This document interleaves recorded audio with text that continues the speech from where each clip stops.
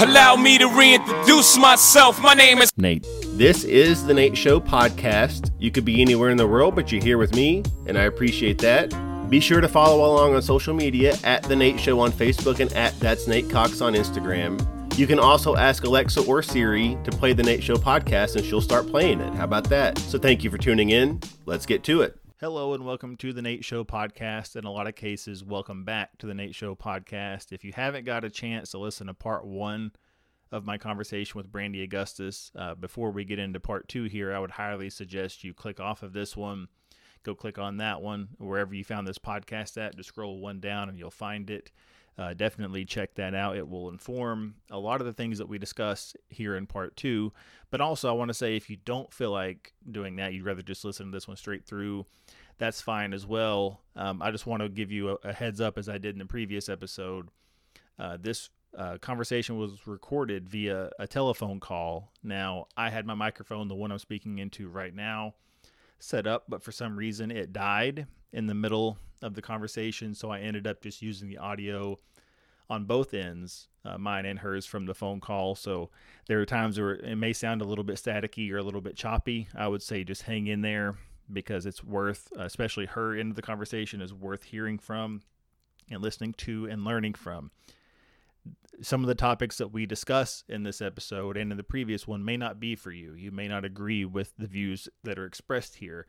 I would still say listen to it, not just because of me and I want you to listen to the podcast, whatever, but because it's a perspective, like I said, that's worth learning from and gaining something from, which I believe you can. Even if you leave disagreeing with her completely, it's at least good to have that, kind of be able to see both sides of the conversation.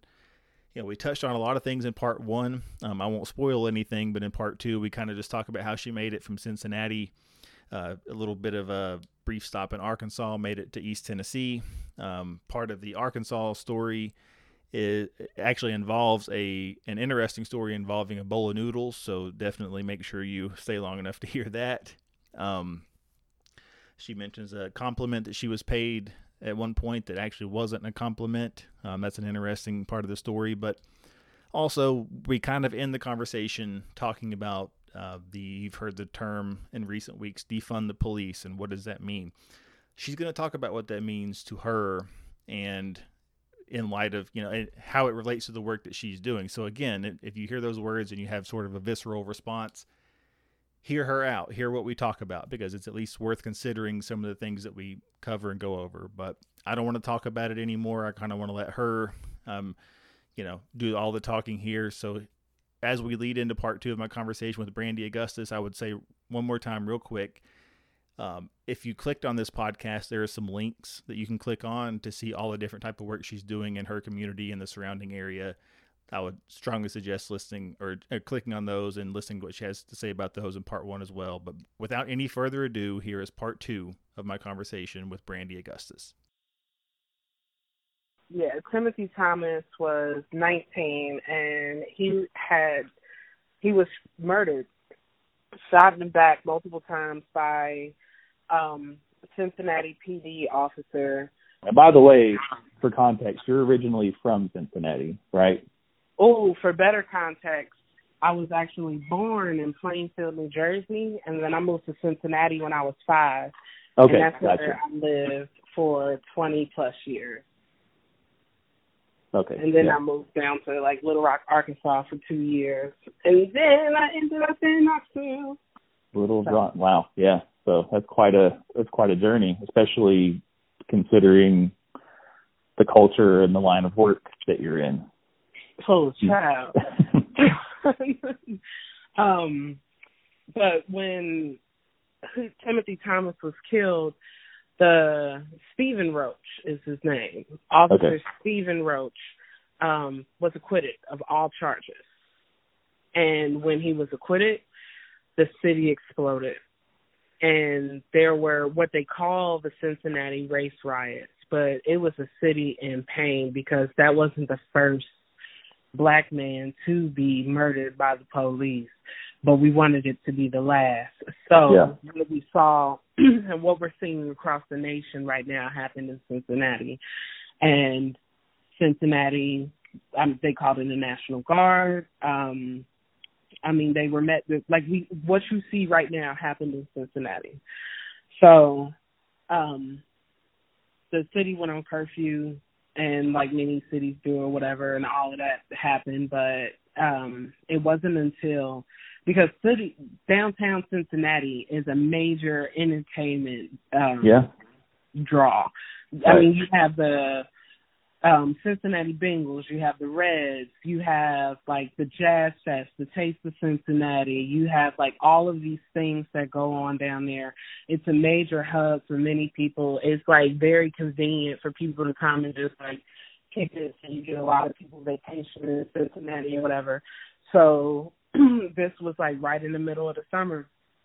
So what happened was all of the entertainers that were scheduled to come to Cincinnati that were supporting the community in their hurt and pain and feeling this trauma with them decided that they weren't going to come. And that's when the city actually started to respond, because it started to hurt their pockets. They started canceling these festivals and events that were supposed to be happening and generating income for the riverfront and all of it.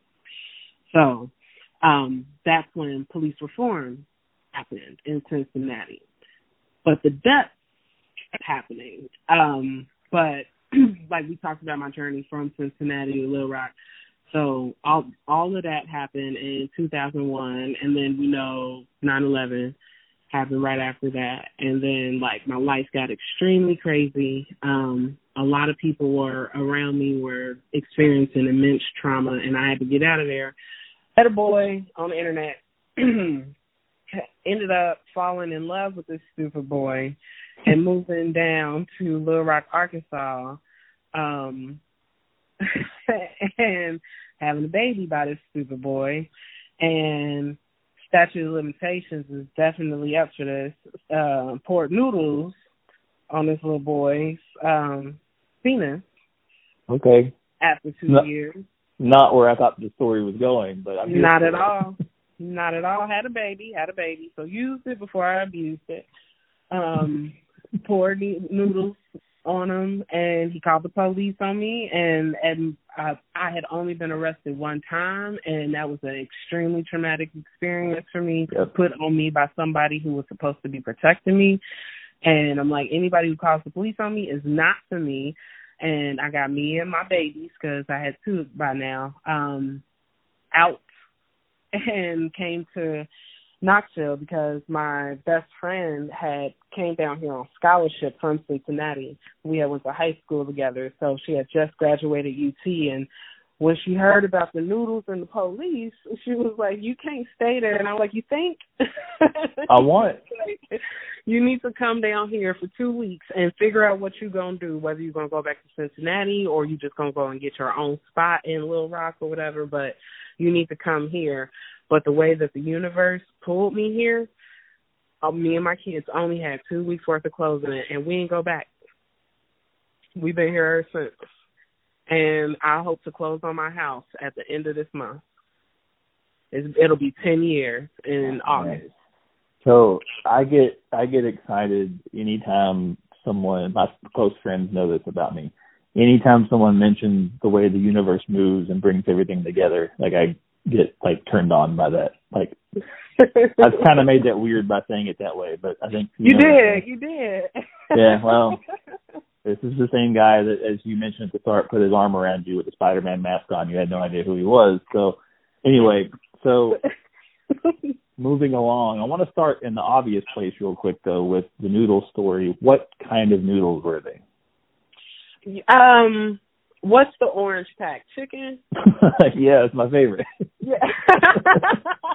I got excited about that, too, and you said the orange pack. So. Yeah. I love your excitement. Yeah, but you wouldn't like them then. I mean, I'm sure that. This microphone that I'm using is very sensitive, so you can probably hear, people who are listening can probably hear me salivating talking about the orange pack. So. Oh my God. But seriously, though, it's crazy to think, though, because people if you look at probability and statistics, that's a class that a lot of people take in college. If you look at that, what are the odds that I'd be in Little Rock, Arkansas, pouring noodles on someone's crotch and then I'd end up in Knoxville doing this for a living. Like, you literally can't make that stuff up. I'm not going to say what hotel I was working for, but I will say the person who I was working for. No, I won't. No. I want to so bad, but I was working for a hotel, and the person, it was the day I got married. It was June 14th, 2016, and I had started working in the hotel, and I didn't know who I was replacing. Like, I just knew that it was a need for a night auditor. I came in and I said, I want this much money. And they were like, well, nobody here really makes that much money. And I laid out my credentials, and they was like, okay, well, we can give you this much. And it was just like what I had already decided I was going to agree upon. So it's like, okay, cool. There you go. And when I started that training, it was with the person that I was replacing. And this person's birthday was the same exact birthday as mine. Came to find out years later, she's actually a year older than me. But she told me that we had the same exact birthday or whatever, but it was a lot of than that. But we had the same exact birthday, and she was a white girl. And she had, I guess, all of these preconceived notions about me from training me that night, that she went back and told all of these people. Like, I had told her that I was married, and she legit asked me, why was I married before her? And I was like, I just met you. I cannot answer that.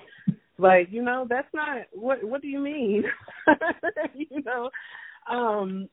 Everybody does things in their own time. But that's not what she was trying to hear. It was like really a contest for her.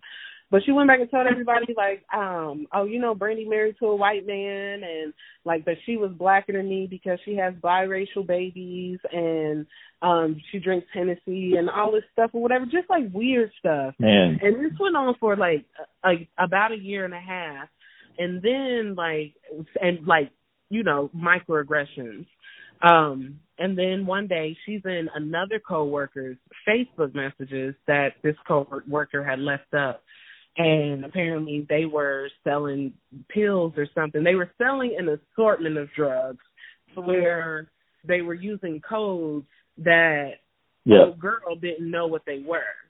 So she kept asking me. So it's this white girl going through somebody's messages. It's a Hispanic girl who I still love to death. And then it's me, this black girl. She looks over at me and she goes, Brandi, what's the R? And I'm like, I don't know what you're talking about. She was like, in drugs, what's the R? And I'm like, I don't know. I know weed, that's it.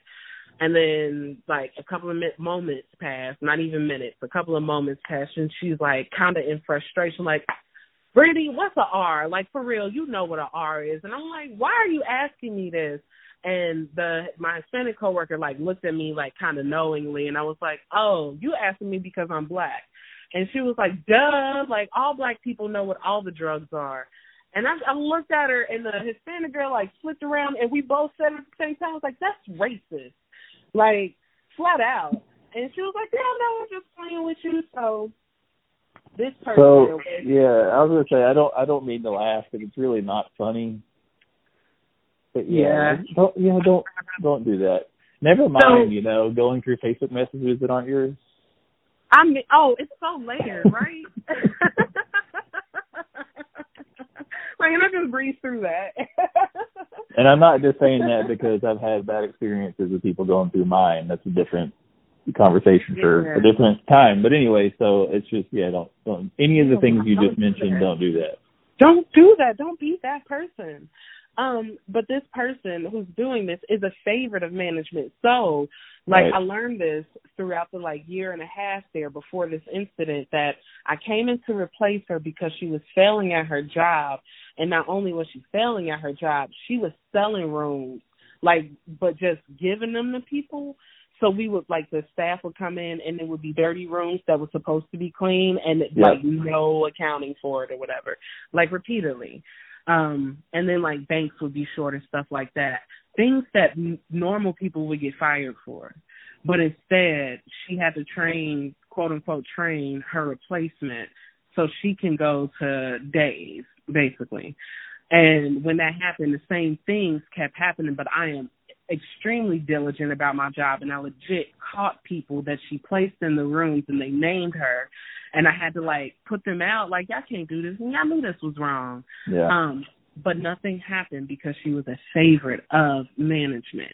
And I don't want to put it on all of the management. It was one specific person.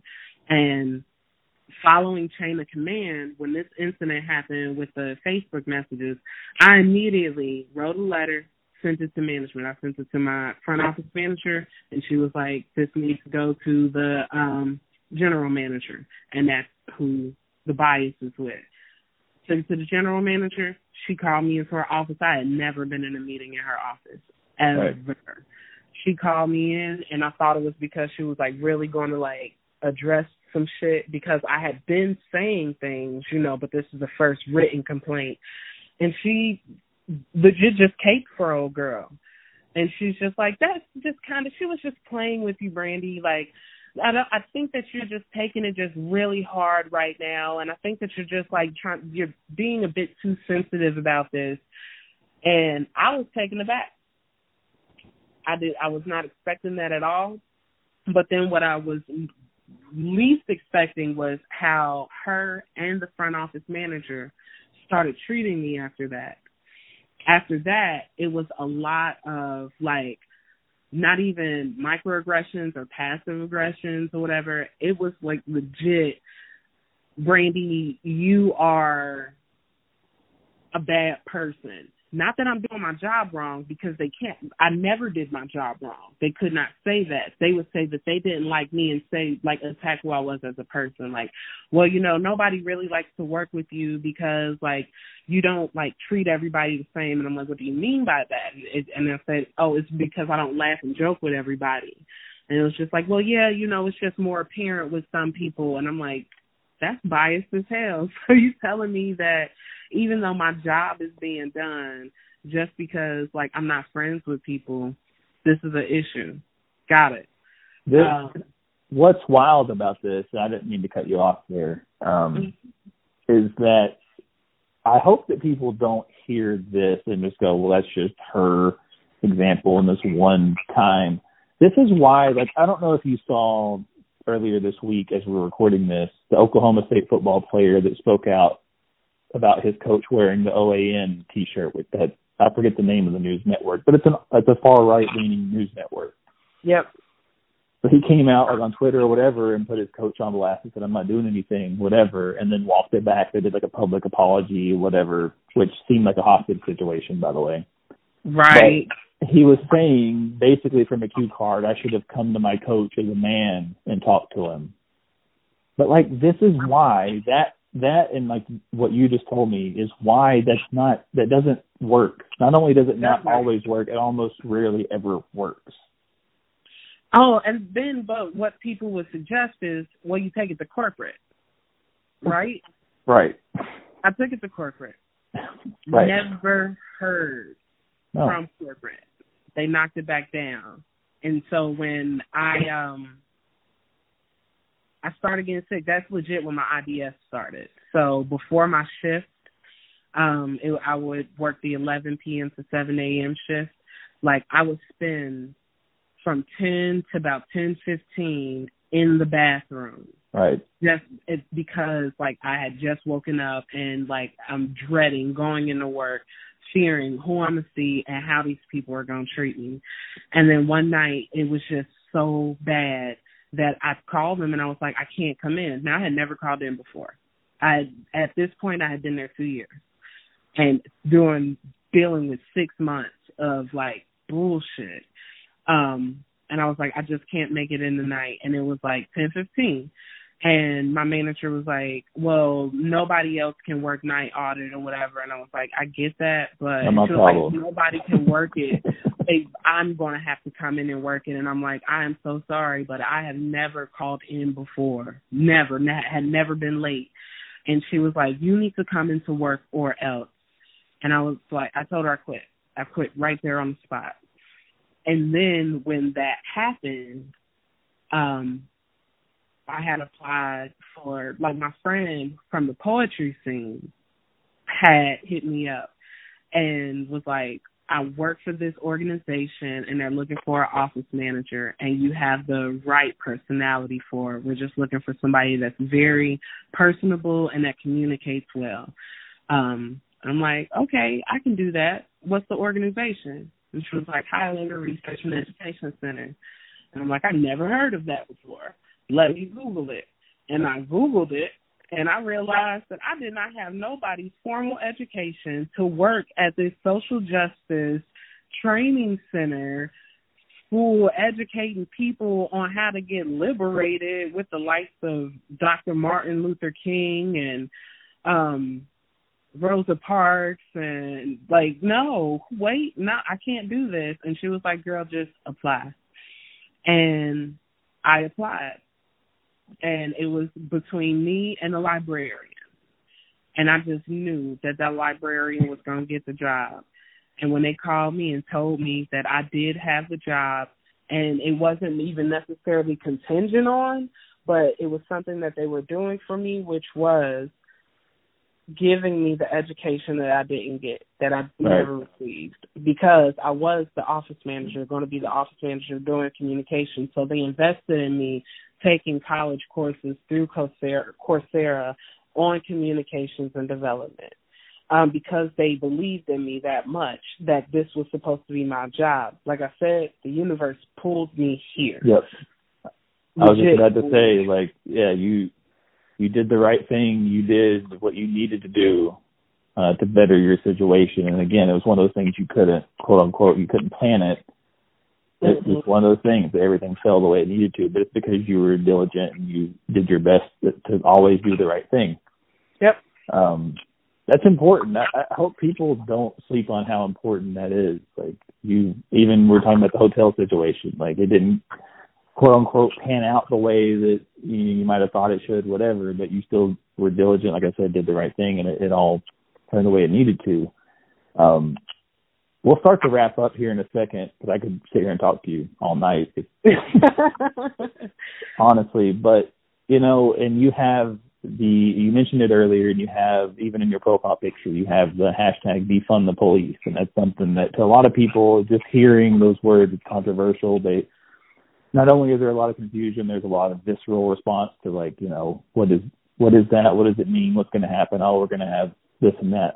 If you don't mind, I want you to explain what that actually means from your perspective, and also why you believe it's important and why you're fighting for it right now.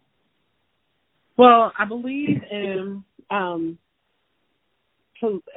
abolition of the systems that are failing us in general.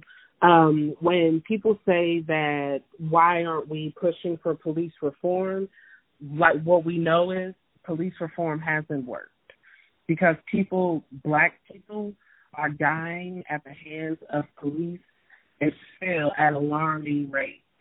4.2, I believe it is, times the amount of white people, even though we only make up 30% of the population. So, like, that's how disproportionate things are.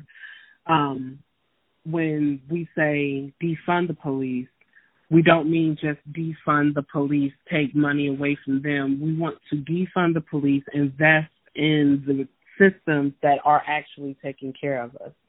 So instead of having a police officer be the one that shows up to somebody who's sleeping in their car at a Wendy's drive-thru, it would actually be a social worker, an emergency response social worker that shows up and evaluates the situation and actually makes sure that that person is safe, like legit prioritizing their safety. What is going on with you? Why did this happen? Like, or not even a why did this happen, because I feel that people make mistakes and should not have to die for their mistakes. Correct. It's more so of how can we make you safe? What immediate steps do we need to take to get you where you need to be, which isn't a jail cell. That man needs to go home and sleep that shit off. He needed a burger, first of all. Yes. Then he needed to go home and he needs to sleep it off. But no, he was not afforded that luxury when we know that killers are actually being taken to Burger King on their way to prison. Which is Dylan Roof, by the way, for people that didn't get that reference. The Charleston shooter, Dylan Roof, that's what they did. They took him to get him something to eat, took really good care of him, and then, so continue. Sorry, I didn't want to interrupt you there, but for people that, thank you. I don't want anyone to think that you're just making things up. Not that anyone thought that, but like I just want to make sure there's clarification for people that think that people are just crazy and making things up and whatever. Like, no, this is real. So I understand the importance of a white male vouch. I get it. I've grown up in this country. My very first experience here in Knoxville, I told you, like, I worked in hotels or whatever. There was this trucker that came in 3 o'clock in the morning. First, he wanted to know if the hotel I was at was white-owned or operated.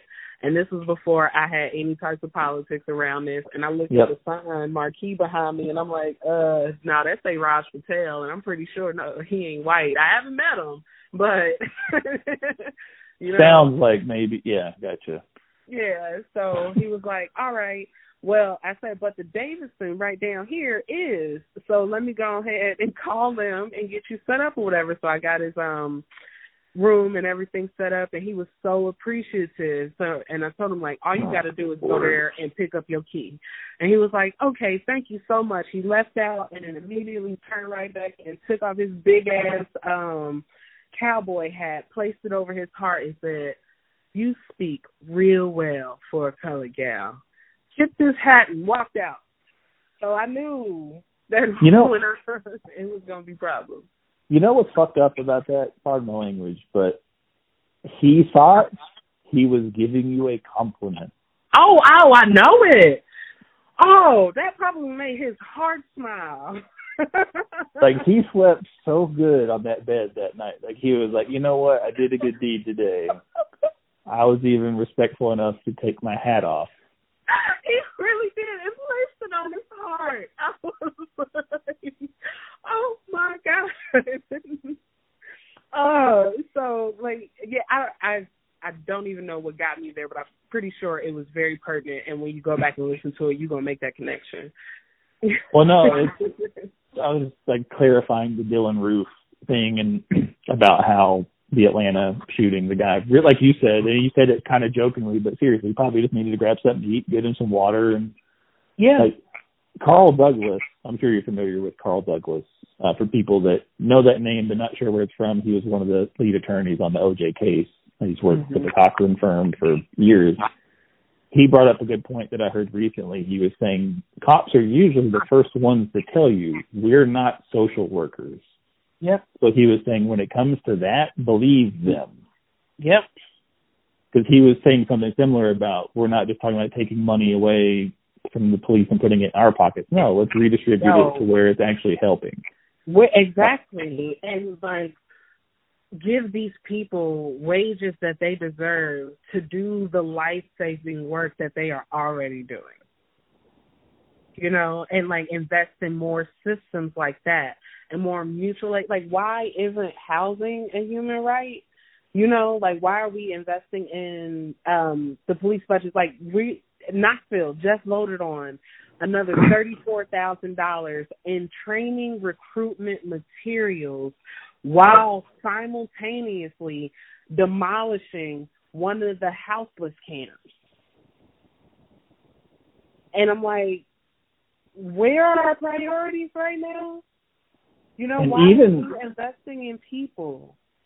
Here's a connection point that I don't think a lot of people really ever make is that even if you're someone that goes, well, if we defund the police, I don't want it going to social workers, send it somewhere else. Like, education in itself, like you hear people all the time talking about teachers aren't paid enough, this and that, and they aren't, honestly. They've been defunding education. Yes. So no one seems to have, they have a problem with it only on Facebook. Teachers don't make enough, but then they don't really know the ins and outs of that. But I don't know if you've ever seen this. A few years ago, it was kind of a viral video, but like when Chance the Rapper showed up at that town hall in Chicago, and he was fighting for like a $10 million, I think it was $10 million, like an education grant or whatever. And they told him no, but they were willing to fund $95 million worth of new police training. Isn't that wild? And to systems that we know are keeping us oppressed. it's just like, I had a discussion with a lady on Facebook, and I'm glad that we had it, or that I took the time to have it with her, because I hope that it resonated with her and she realizes some of the revelations that she made. But we were talking about how useful are the police in domestic situations, and I said, anytime that I've ever been involved in a situation, the police have never been a mediator. They have always been an agitator or an aggressor at one point. And she was like, well, I mean, that tends to happen, but, they're just people too. And I was like, yes, they are just people not trained in de-escalation. They are actually trained to, shoot a person, and it's like... as the conversation went on, she started to recall times where, people that she know and love were actually harmed by the police showing up to things that they shouldn't have been called to, and it would have been served having somebody else come in. Because she even said, she was like, even if my mama would have just got there, all of this would have been squashed, but the police made it before my mama. And I'm like, I guess it's her brother, she said, is in jail for 7 years it was a lot, and it all started from a resisting arrest charge. So it didn't even have anything to do with the situation that was at hand. It was all charges from the police. So it was resisting arrest, disorderly conduct, and then assault on the police officer. It's really... We don't even know why they were there. No, I was just going to say, we don't even know why they was there in the first place, because none of that is what he was charged with. Not to make, because I definitely don't want to make a joke out of any of this, but do you remember in Beverly Hills Cop where he got thrown out of the window and then he got arrested for disturbing the peace? He was the one that got thrown out of the window. Yep. I think he said, what's the charge for getting hit by a car? Jaywalking? Is but that, in a joke, and again, it's kind of a joke, but at the same time, that's really what it's like a lot of times. It's just a lot of, I would recommend to anyone that's listening or whatever, watch The 13th on Netflix, because that opened up my eyes a lot. And I thought of myself as being somewhat educated on these things, and I was not when I really... And that's just one movie. There's still a lot more that I personally need to learn and be aware of. Because I've been guilty of, just kind of looking in the mirror. What you were talking about earlier, this girl was saying she's blacker than you because she got mixed, whatever. My nieces and nephews are mixed. I have a mixed blended family. I always thought of myself as being cool with different causes and knowing things just because of that. It's no different than when someone says, I have black friends or whatever. I made that mistake for many years, and I'm realizing, and that's one of the reasons I wanted to talk to you, by the way, is because even if no one listens to this, which I hope they do, but if for no other reason, I wanted to learn some things from you and get your perspective. Was there anything else before we start to wrap up here, whether it was on defunding the police or anything else going on that you would like to speak on that maybe we forgot about or stepped over? It's so much, because I realized that it's a lot. It's just a lot going on. So no, I just want to encourage people to really imagine what life could look like when people are actually placed over profit or policing. What happens if we do demilitarize our police, and how safe would you feel in your community? But try and think about how people who are in over-policed communities, how much safer they would feel. Things like that. I just want people to just really be in deep thought around what's happening right now and what people are saying. When we say Black Lives Matter and you say, yeah, but Black lives don't matter to Black people, I'll start caring about Black lives when Black people stop killing Black people. And it's just that's not what we're saying. We're saying all of Black lives matter, not just the ones that are the most presentable or respectable, that's not causing trauma or whatever, because we don't do that with white people. We don't do that with other communities. Everybody is of value and of importance, no matter their stature in life. what are some other resources besides your own that you're a part of? We'll get back to those in a second as we wrap up. But what are some other resources that you would recommend people look at to learn and get educated and kind of figure out their next steps and next moves? I would actually encourage people to listen to the people of color in their lives, specifically the Black people, and don't try and pick the straw man fight all the time. When you genuinely listen to gain understanding, because people you can read all the books and you can watch all the movies, but people don't. You know how a lot of people say I can't be racist. I have a Black friend. Yes. It's because they have that relationship with that Black friend. So actually value what that Black friend says in their position, and actually internalize it.